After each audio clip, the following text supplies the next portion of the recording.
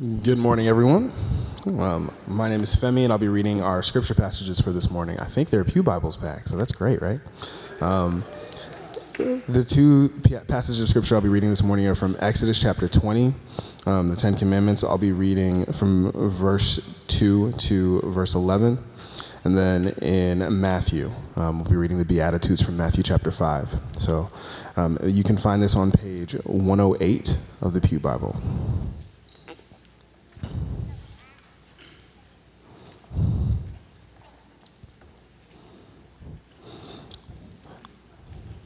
Exodus chapter 20, starting from verse 1. And God spoke all these words. I am the Lord your God, who brought you out of Egypt, out of the land of slavery. You shall have no other gods before me. You shall not make for yourself an image in the form of anything in heaven above, or on the earth beneath, or in the waters below. You shall not bow down to them or worship them. For I, the Lord your God, am a jealous God, punishing the children for the sin of their parents to the third and fourth generation of those who hate me, but showing love to 1,000 generations of those who love me and keep my commandments.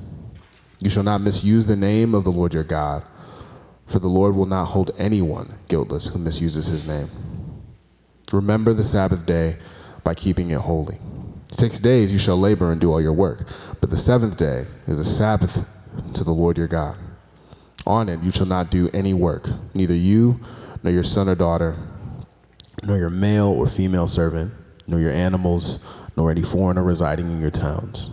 For in 6 days the Lord made the heavens and the earth, the sea and all that is in them, but he rested on the seventh day. Therefore the Lord blessed the Sabbath day and made it holy. And then from Matthew chapter 5, it's on page 1473.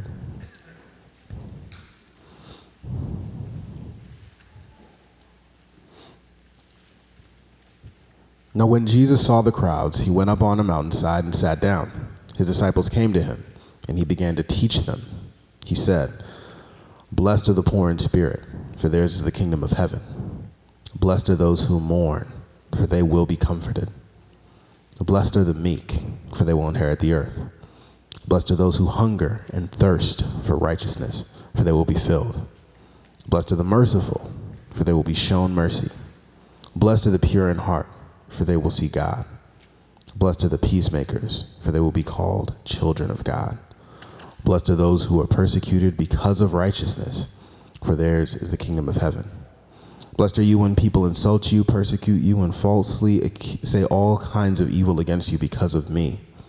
Rejoice and be glad, because great is your reward in heaven. For in the same way they persecuted the prophets who were before you. This is the word of the Lord written for his people. Thanks, Femi.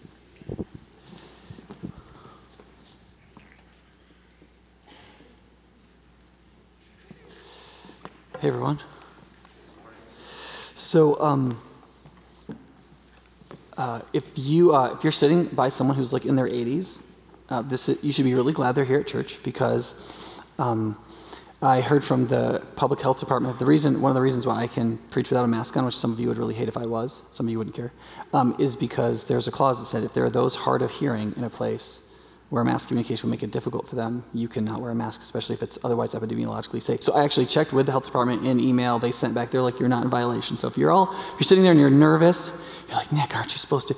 No, the health department explicitly sent me a written document that I don't have to do so, okay? Okay.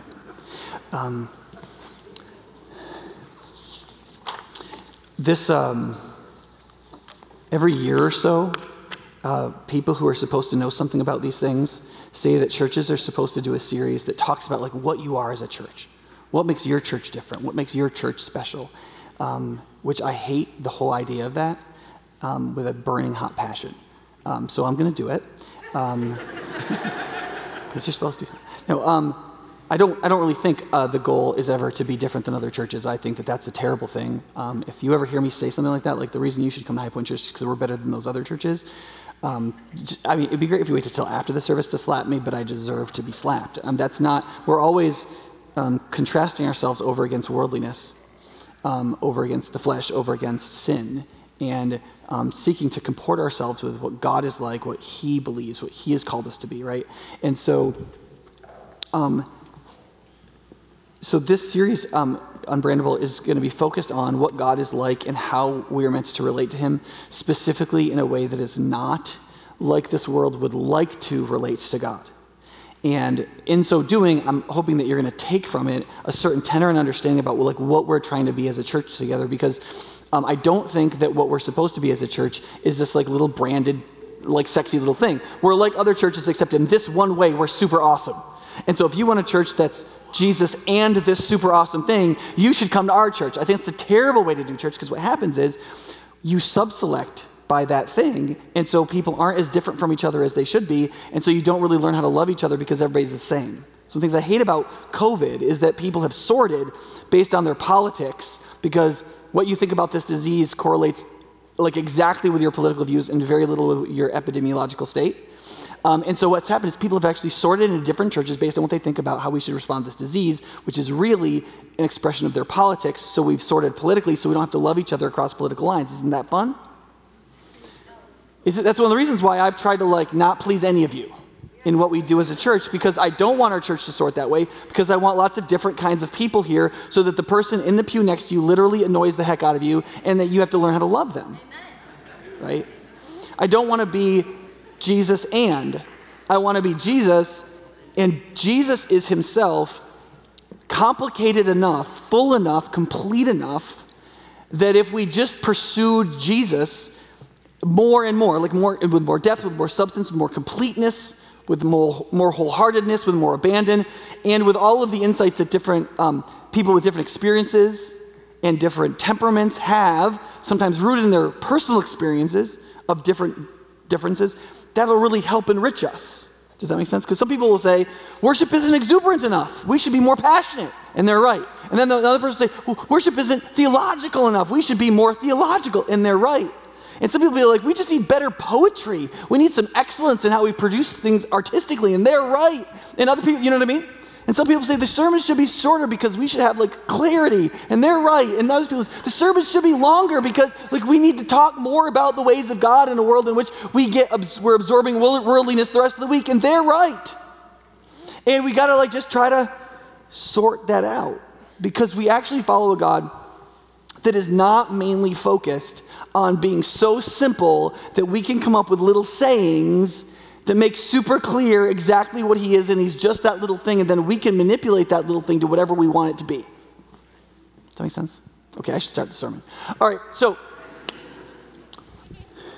I've used this concept of God being unbrandable, not because branding is a bad thing. I remember when I was in seminary, I was living in a home with the CEO of a small corporation in Chicago, and I made the mistake of saying that marketing was a bad thing because it tried to convince people to buy things they didn't need, right? I must have just seen Fight Club or something. And he was like, actually, Nick, marketing is about connecting people's real desires with things that people produce. And people don't always know that things exist that they do need and want. And so marketing connects those two things. That's what sales is about. That's what marketing is about. I was like, okay, I stand corrected, right? Branding and more broadly marketing is actually a really helpful economic endeavor. Wouldn't it be terrible if people made all kinds of amazing things and people wanted all kinds of amazing things and the two never got connected? That'd be bad, right? In a sense, what branding is the good work of trying to put in simple terms a promise that a producer is making to a receiver or consumer that is in very simple terms, this is what we do, this is what we are, this is the promise we're making to you, and that it's connected to the tastes of the consumer's mind. So when I tell you what my company is going to do for you, I'm thinking about what you want, how you feel, what you think, so that my brand is intuitive to you. You see my little logo, you hear my little statement, and you're like, ooh, I really like that. I want to buy that. Does that make sense? Now, branding is really good when something can be clarified and adored by being simplified without being ruined. So if you have something that you can simplify it without ruining it, it brands well. Does that make sense?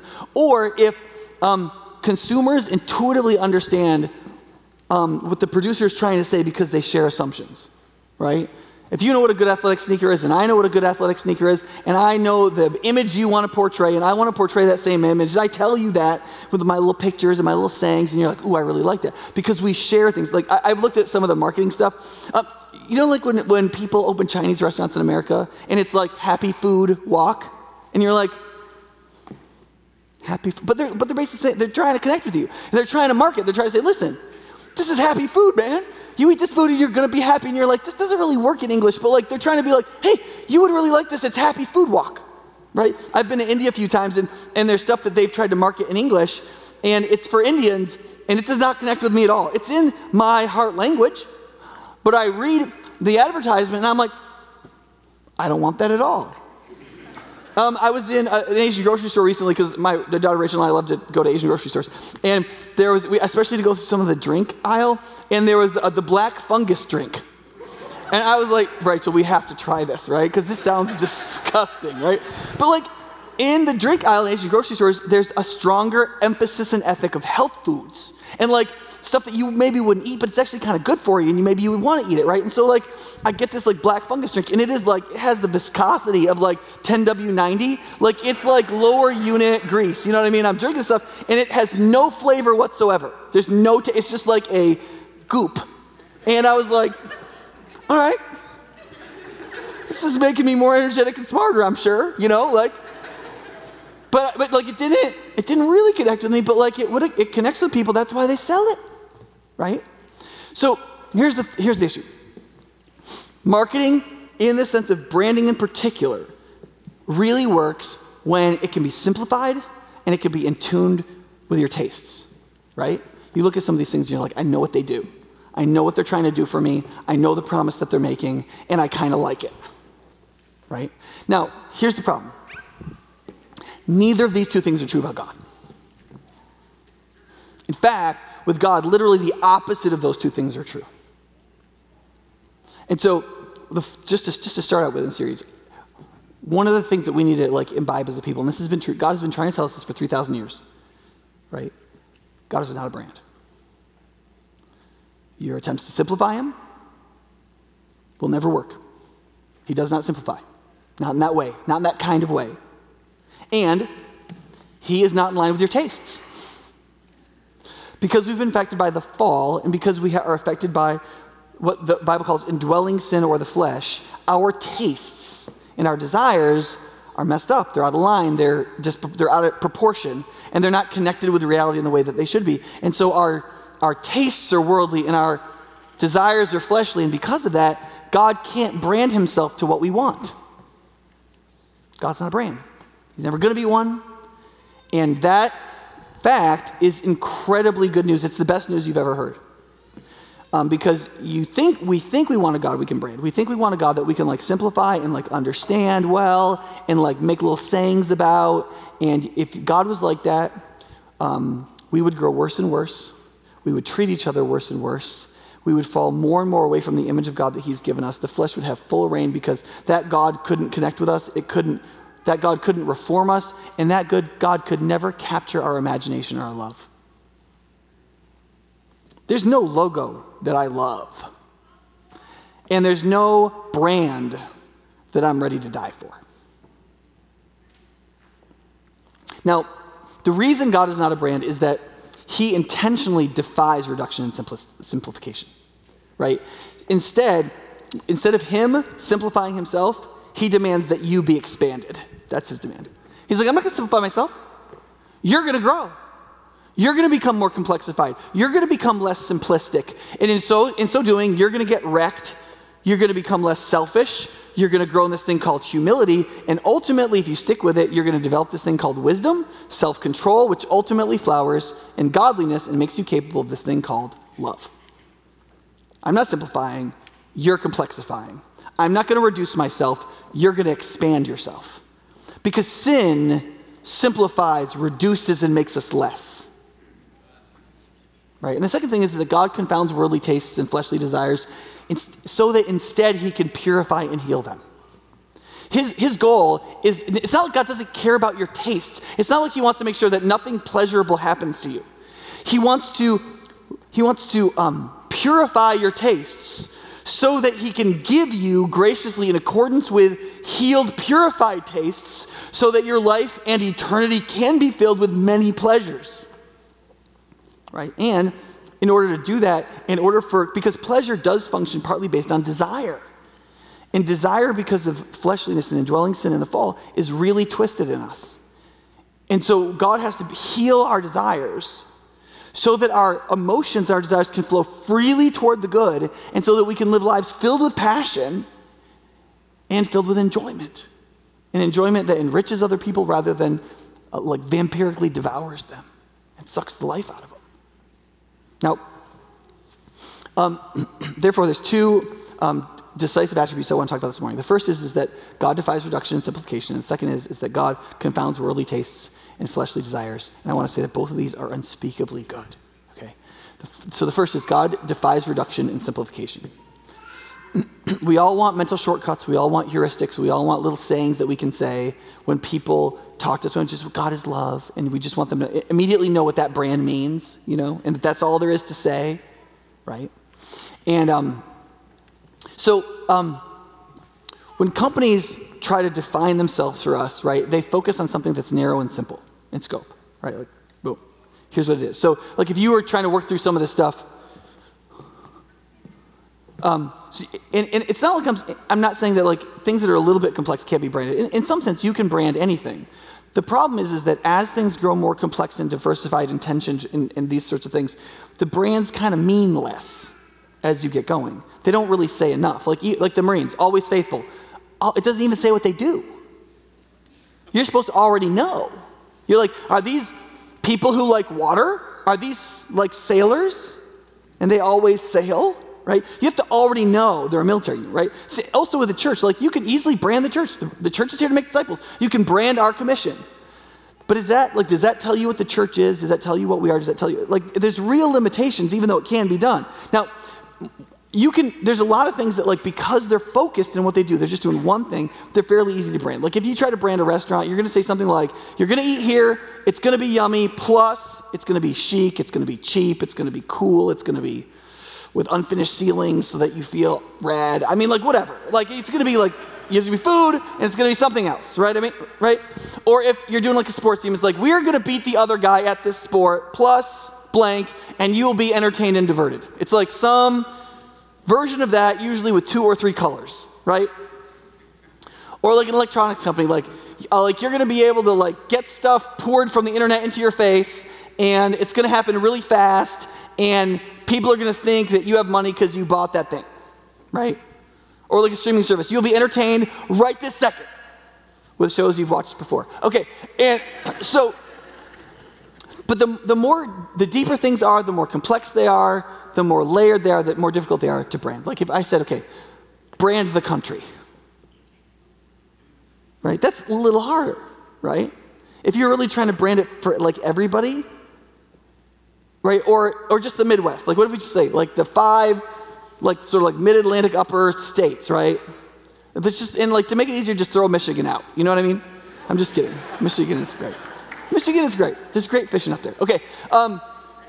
What would you, I mean, like, would you just be like uptight all year round? I mean, like it wouldn't get everything about us. You know what I'm saying? And, or like all scientific knowledge. How would you brand that? Right? Like you'd get something, but you'd lose a lot.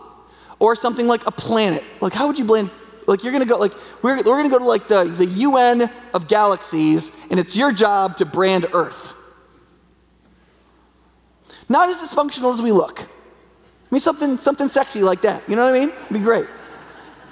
Or like branding the universe, right? Then think about this. Even branding yourself.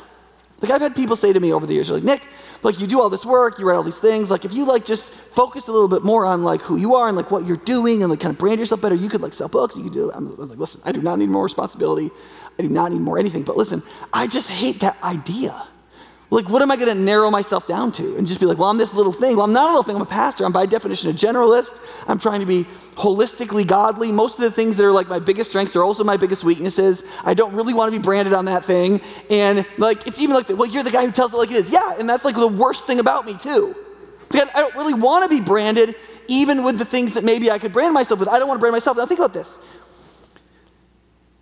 So how difficult do you think it would be to brand God?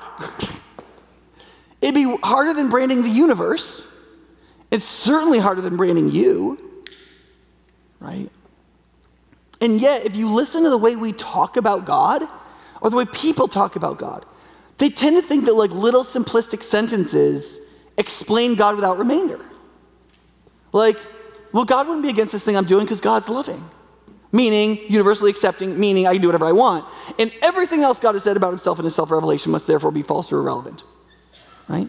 Or, God says a certain thing is a sin, you have done that certain sin, God must be really displeased with you because God hates sin. Right? That's also true, also could be God's brand. God hates sin, right? That's a little bit too narrow, right? Because there's other things about God like his compassion for our weaknesses, his love of sinners, that he dies for his enemies. Right? One of the things that's also true is that there's some complexities you can brand. Like, for example, like I imagine that 3M is like a very complicated company that I could never run.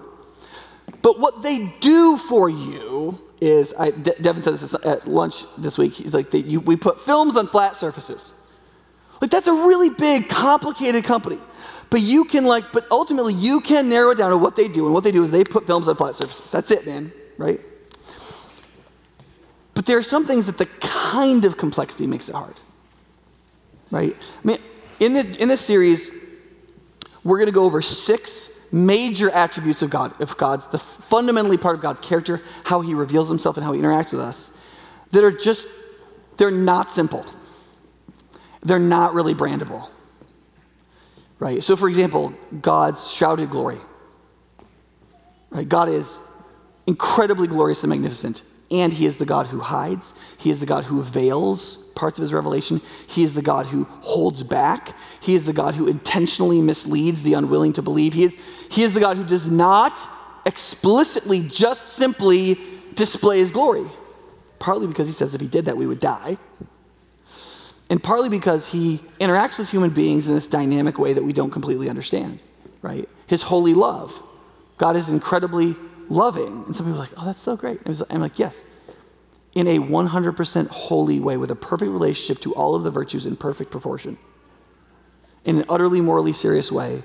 And in a fully impassioned, compassionate, heartfelt way. At the same time, perfectly in complete maturity. Right? That's hard. Because some of us want to be like, well, God is holy, and so he's just like all about the rules all the time. That misses a lot. And some people, well, if God is loving, then he must fall into all the assumptions I have about what I would want if somebody loved me. And that's also completely false. And if you try to understand God's love without understanding his holiness, you don't understand anything about God's love. And if you try to understand God's holiness without understanding his love, you don't understand the purpose for which or the way he reveals his holiness. Like these things are dynamically related. The same thing with his power and his meekness. The same thing with the fact that he reveals himself in a written word and yet he veils it in certain contexts. That he is the triumphant Lord who is giving of himself to crucifixion and death and to be mistreated by the worst people. Right? The God who does the most extraordinary things. He raises the dead and he heals the mentally ill and he heals the paralyzed and the blind. Right? And he lives a utterly ordinary life in which he doesn't have his own home and he eats mediocre food and he walks through the dirty roads and he loves people as his friends and he lives like a fundamentally ordinary life whilst doing the most extraordinary things at the same time in some strange, wholesome, interesting way. And because God is complex in completeness and with things in tension with each other and perfectly balanced and in a way that's mysterious and utterly strange to us in some ways, in which what he reveals and doesn't is built with discretion. And most of what we learn about God, we don't learn it entirely by just reading it conceptually. You don't understand most theological truths or truths about God until you explore them experientially. Carrying with yourself the knowledge of the truth stated. You've read the proposition. You're carrying that with you. But what do you think discipleship is, right? Discipleship is leading on the basis of following a teacher. Does that make sense? So you're receiving teaching from the teacher, but in the process of obeying that teacher in the course of following the teacher, you really are formed in the doctrines and the truths themselves. And because the process of spiritual growth is experiential in that way, it can't just be dumped on you. You have to go through this strange, wandering, exploratory thing we call a life in order to learn and be developed in all these things. That's not brandable. That's not reducible. You can't put that on a shelf. It can't go through and assembly line. It doesn't work that way. There's some things that you can't brand a tomato plant. It just has to grow, right? And the result is things that you can't produce by mechanistic production. Things like substance, depth, wisdom, maturity, right?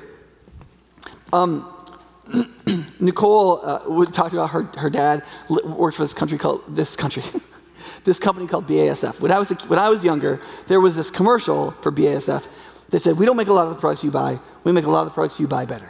Right? Isn't that a great brand? I have no idea what that means. It sounds like a bunch of people who do nothing. That's what it sounds like to me. It's like, we changed the thing about that thing probably, you know? If it was possible in God's divine mind to utterly simplify himself into a single brand, you would and I would find that brand completely incomprehensible. Because we don't share his assumptions, and what he's simplifying is so profoundly complex, we wouldn't follow the simplification process. It'd be like the Marines, always faithful. Always faithful in what way? Doing what? Where? What? If you don't already know, you don't know. I mean, for all that we know, God did brand himself when he says, I am who I am. That's God's brand. You know? Well, I don't know what that logo means. It looks good, though, you know? Or like, you know how like when in cooking people do a reduction?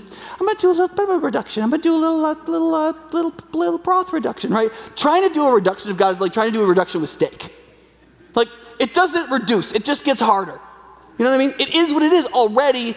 It's perfectly ordered. You can't reduce it. You can't cook it down. Does that make sense?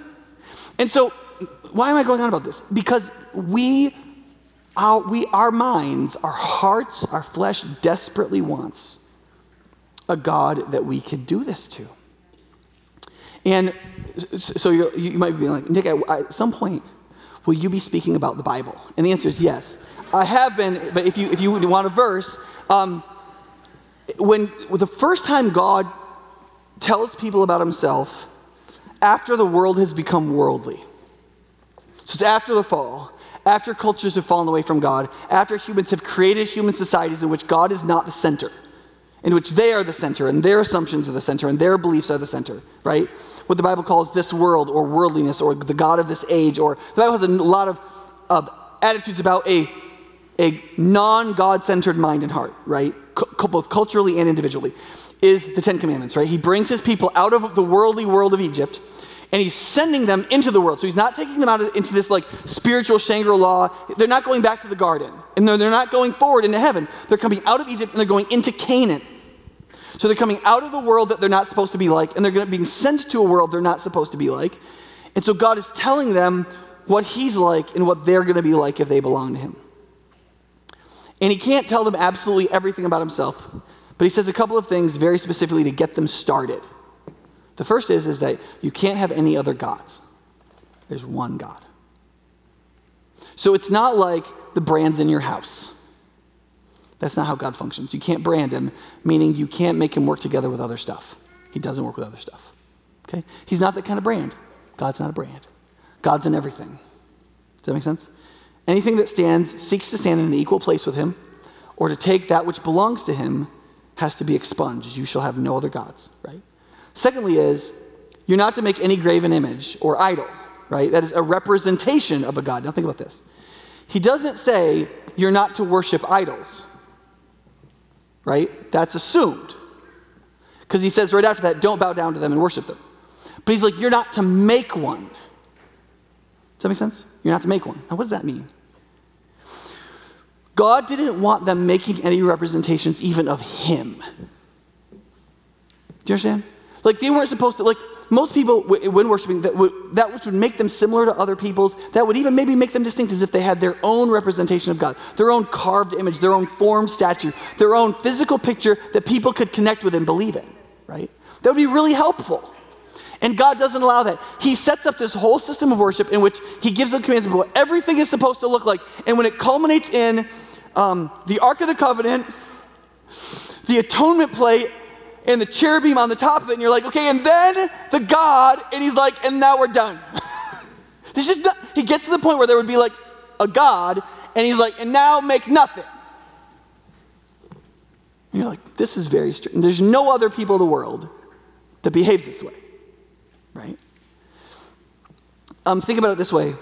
When Moses is going up to get the Ten Commandments, he's out on Mount Sinai for 40 days. They're like, where did this guy go? And like, I mean, in the ancient world, man, like he could have fallen and died. They don't even know if he's come back, right? And they're like, okay, we need to get, they all take their gold, they give it to the priest, Aaron, and they say, we want you to make a god for us, right? Because Moses, the person standing in for God, is gone. They need a god to move forward. So Aaron does. He takes all their gold, and he melts it down, and he makes a golden calf, right? A cow, like a bullock, right?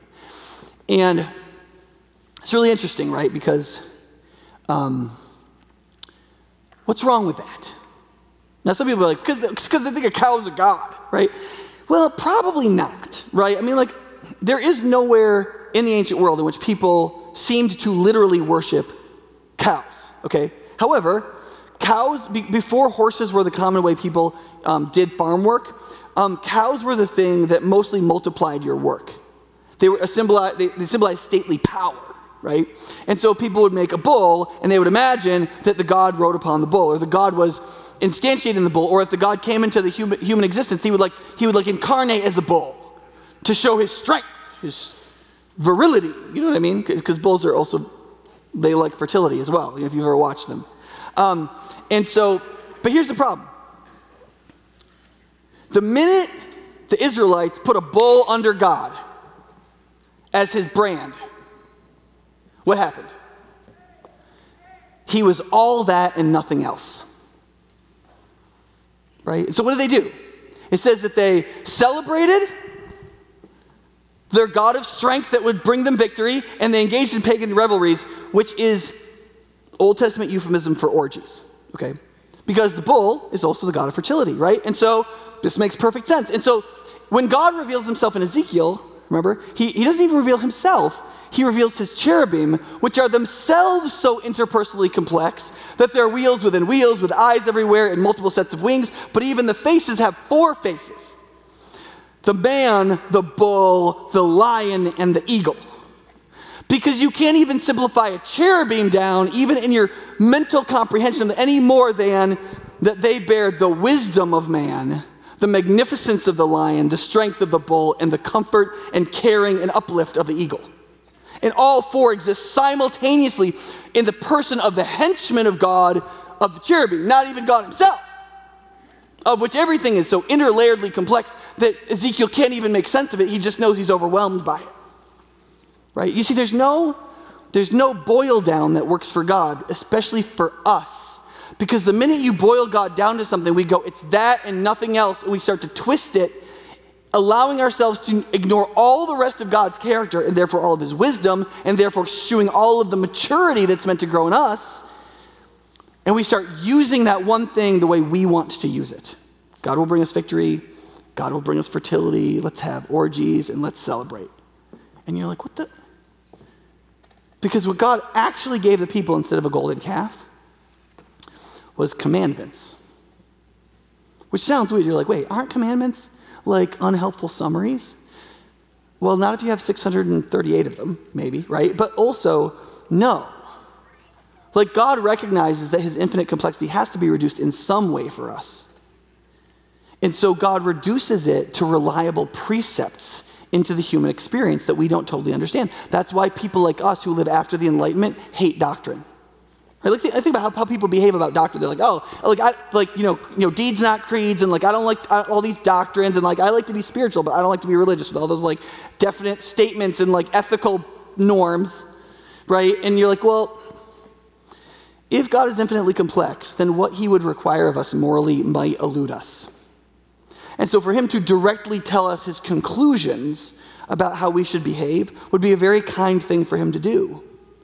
And for him to summarize that even more into like 10, out of which he will work 500, until he teaches us how to live by the law of love, would actually be an extremely helpful and meaningful thing for us to do that didn't reduce him, because you're not reducing God to any of these commandments. You're saying of all the things God would want, of all the things that he is, he tells you to do A.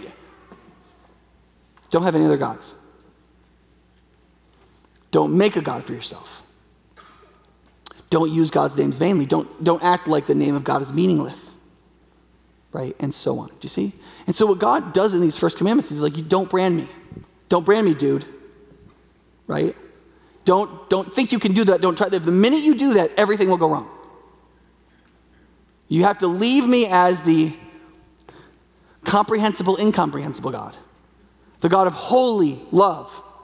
The warrior victor who is meek and will allow myself to be killed by my enemies. Like, if you simplify me, you'll never grow yourself, right? And see, the beauty of the complexity of God in this is that there's two reasons why it's incredibly important, if you haven't gotten this clearly yet, that God is unsimplifiable. And the first is that this is the God that when you know him, he will fill your heart with the realizations of his beauties, his truths, his goodness forever. He is the inexhaustible beauty, right? And he is meant to be the object of our affections, the centerpiece of our existence. He is the hope of our eternity. And that person, in order to bring about infinite pleasure in us, cannot be some stupid little simplistic brand. He has to be the kind of person that can be not just good enough, but complex enough, beautiful enough, magnificent enough to fill us with wonder eternally, right? You want God to be magnificent, and to be magnificent as God in his divinity, he is going to be dizzyingly complex, right?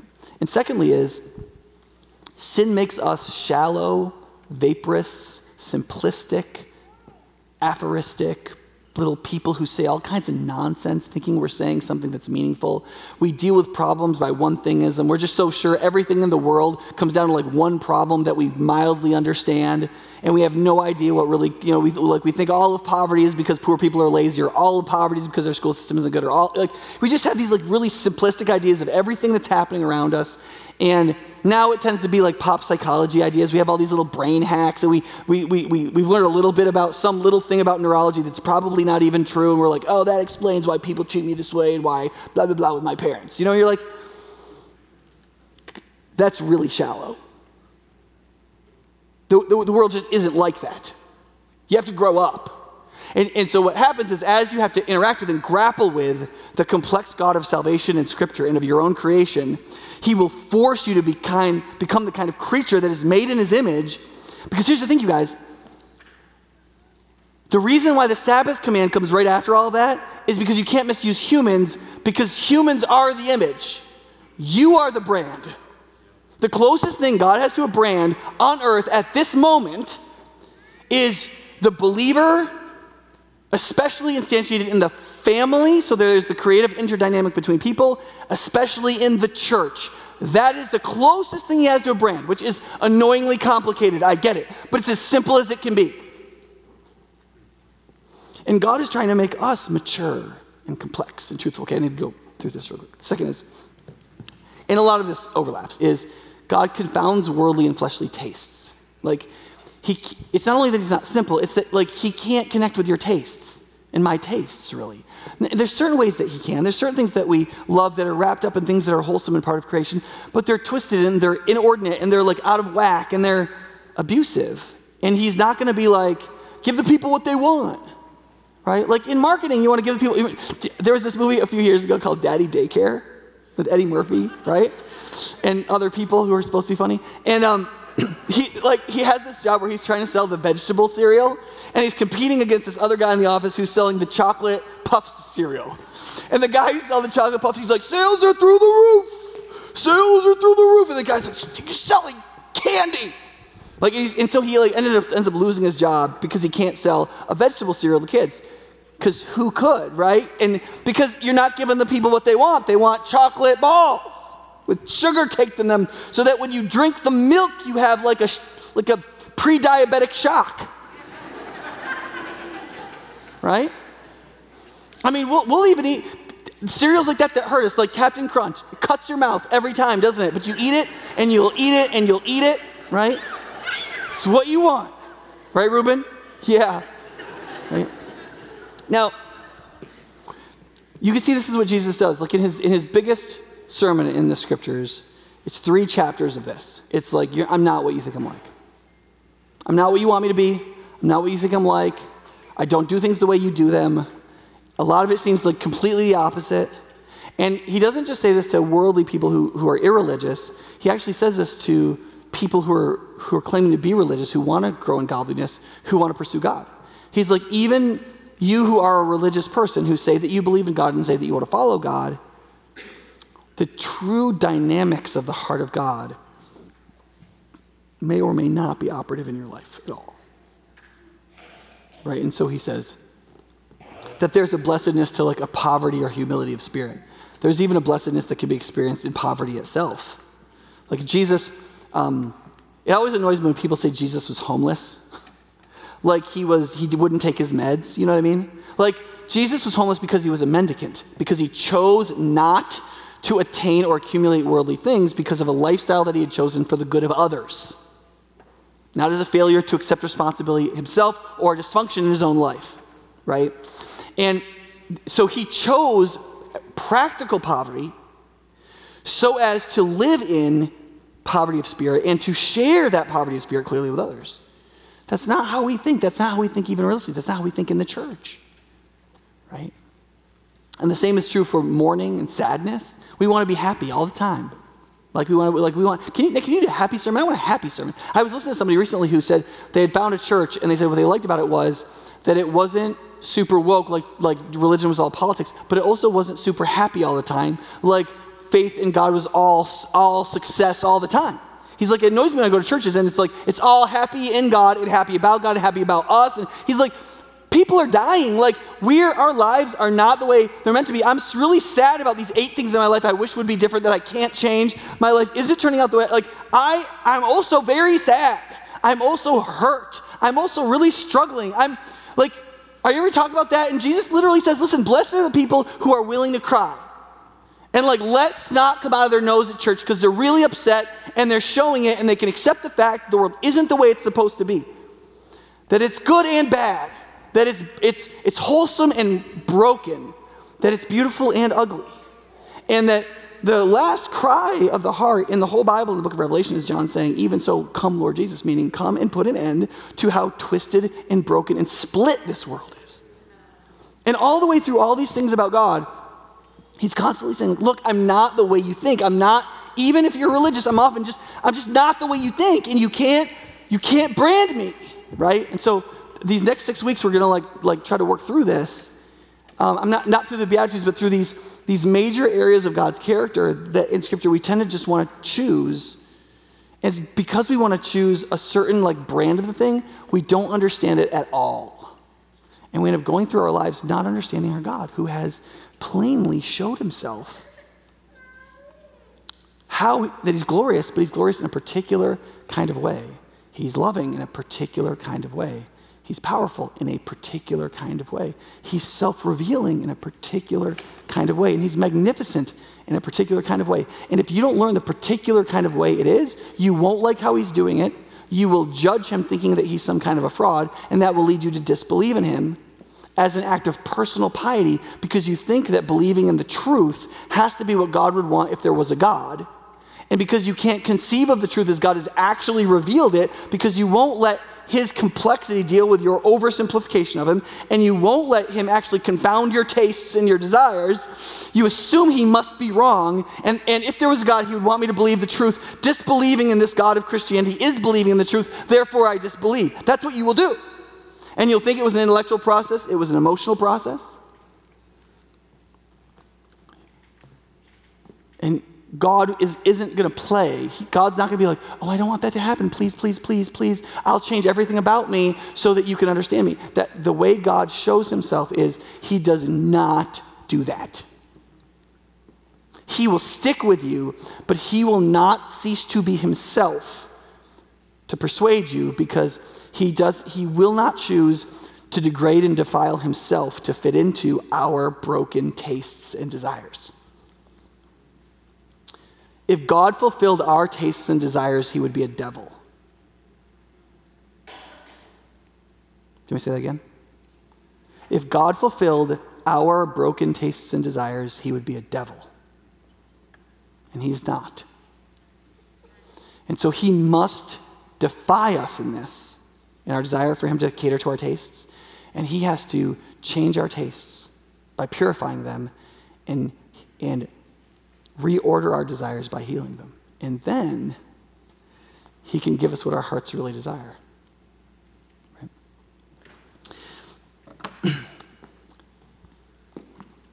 God has no brand. You can't brand God. He isn't a brand. That doesn't mean he hasn't gone out of his way to simplify his truth, to show it as clearly as possible, to show us the multifaceted magnificence of his own wisdom, right? Jesus is himself God's summary. And you might think that's really simple because Jesus was like some hippie who like believed in peace and was super loving and accepted everybody. That's not what Jesus was like at all. Or you might think that he was like for you owning 6 AR-15s and voting Republican and eating a lot of meat. And that wasn't him either. You know? Jesus on one page will fulfill all your stereotypes of him, and on the next page confound them, if you'll actually read the Bible and pay attention to what it actually says. On one page, it'll sound like if you own anything, you'll never enter the kingdom of God. And on another page, Zacchaeus could give half of his enormous wealth to the poor, and Jesus says, this is the son of Abraham bound for heaven. And he like puts that all in your pipe and tells you to smoke it. He's like, look, if you will grapple with the complexity of these different things, of this multifaceted person, you will begin to grow in maturity and wisdom yourself. And if you refuse to, you'll either pick and choose and have a legalistic religion you made to attack others, or you'll say, this religion is just so contradictory. Jesus is like contradictory. This isn't real. Like somebody just made this up to control people. And you'll just pitch the whole thing and be irreligious. And God isn't going to rewrite the Bible to fit your tastes or make it simpler, like a little like note card. There's no executive summary. Like it's never going to happen. It is what it is. And that is the best news you've ever heard. That the God who is magnificently complex is complex in his knowledge of truth, so he understands every truth in its perfect proportion, not just in its facile, sophomoric little one-thingish utterance. He is magnificently good. He knows the prudent good to do in every complex situation, and he has the capacity to judge every action of humankind for eternal significance.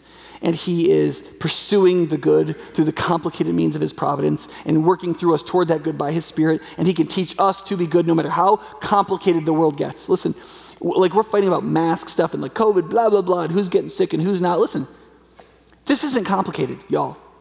Okay? This is not like a complicated life, right? Like, we're going to go home and have, like, most of us, 9 choices of what we would have for dinner. And you're like, should we go out to eat or should we not go out to eat? You're rich, okay? You're free and you're rich and you're fat and you're happy. Okay, listen, if you can't be happy now or if you can't work it out right now, we're in big trouble, okay? Because we got friends dying in Iran. We've got people getting their organs harvested. Like we got, like, Christians.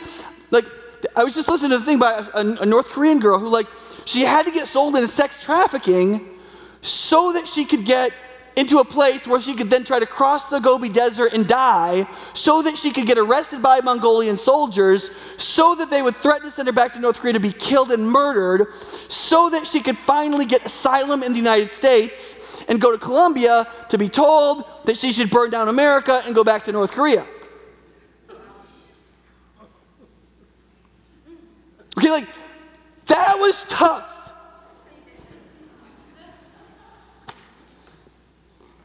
And so, like, God also, like, wants to make something solid out of us. It's unbelievable, like, how weak we are.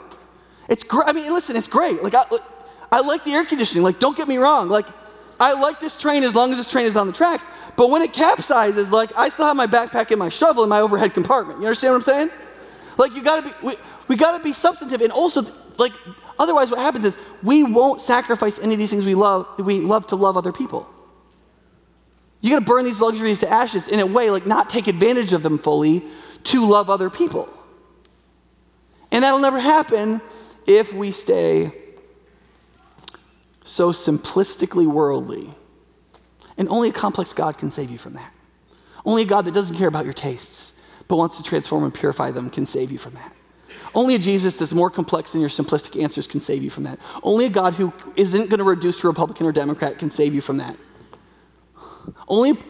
You understand what I'm saying? Like, it is such good news that Jesus cannot be branded. It is such good news that God cannot be branded. It's so good that there is no graven image, no idol, no aphorism that you can use to kill your enemy and justify yourself. There is nothing that's going to get you off the hook. There's no way out, and that is the best news in the universe. Because if there was, you would take it. And God's defying of us and his confounding of us is for our good, so that we would see his magnificence and that we would be transformed into ever-increasing glory, the Bible says. That we would participate in the divine nature, it says in 2 Peter. And that we would become the kind of magnificent creatures we were meant to be, and such magnificent stewards and heirs of creation that we could love others and creation the way we were meant to. So over the next 6 weeks, we're going to focus on 6 characteristics of God that need to be seen, complexified, driven against our tastes. And that's the kind of church I want High Point to be. I want High Point to be the kind of church where you're always getting confronted, where you're always struggling with the picture of God that comes out of the scriptures, where you're never comfortable on the home base of your little ideology, where you have to face the idiosyncrasies of other people, whether good or bad, where Jesus is seen in his multifaceted glory, not in his denominational simplicity, so that we actually grow into godly, substantive, magnificent beings under the sovereign, beautiful, magnificent God that we worship wholeheartedly and we follow devotedly. And I have no other vision than that. I don't have a special carpet we're going to use to win Madison. I'm not going to start wearing tighter pants. I can't really grow much facial hair. I'm not going to have any more muscles, even if I work out every week to be a fit pastor. I can't yell any louder. I'm not going to get any smarter. I'm still going to have a weird personality. Like, there's no shtick, okay? There's no brand. There's no thing. All there is the beautiful, dynamic, divine spiritual environment of the people of God pursuing the complex and intimidating yet beautiful person of Christ. God, we pray that by your Spirit and in your life and love, we would be able to pursue you, to love you, to be expanded by you, to be changed and confronted by you. We pray that we would see you as one who is has all the interworkings of a truly divine Father.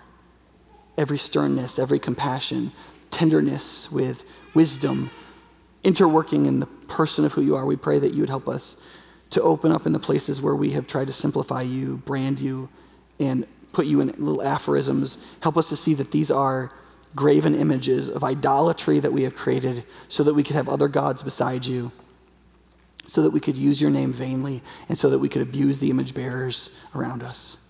And help us to come to you recognizing your tender compassion, your loving forgiveness, and that those who will live by mercy, you pour out your mercy on. Help us to have faith,